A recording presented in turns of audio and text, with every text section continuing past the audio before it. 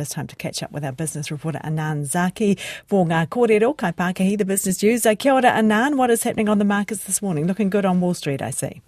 Kia ora, Ingrid. Yes, it is. It comes after the strong session the day earlier with tech giant Apple notching a record high.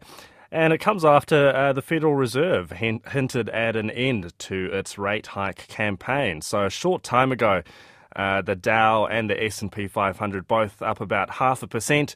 The Nasdaq was about 0.4% higher. Local top 50 index gained 77 points or 0.7% at 11,553. That's a 3-month high. And the New Zealand dollar, 62.2 US cents and 92.6 Australian. And in your main bulletin, you'll no doubt be looking at those GDP figures. Yes, we are. Look, expect weak economic conditions to persist next year is the message from an economist.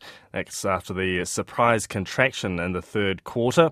We also hear from a lobby group criticising big power companies' dividends and a big merger in the investment management sector. We hear from the chief executive of the new firm. All that and the markets for you just after 10 to 7. Great. We will hear from you then. Thanks very much, Anand.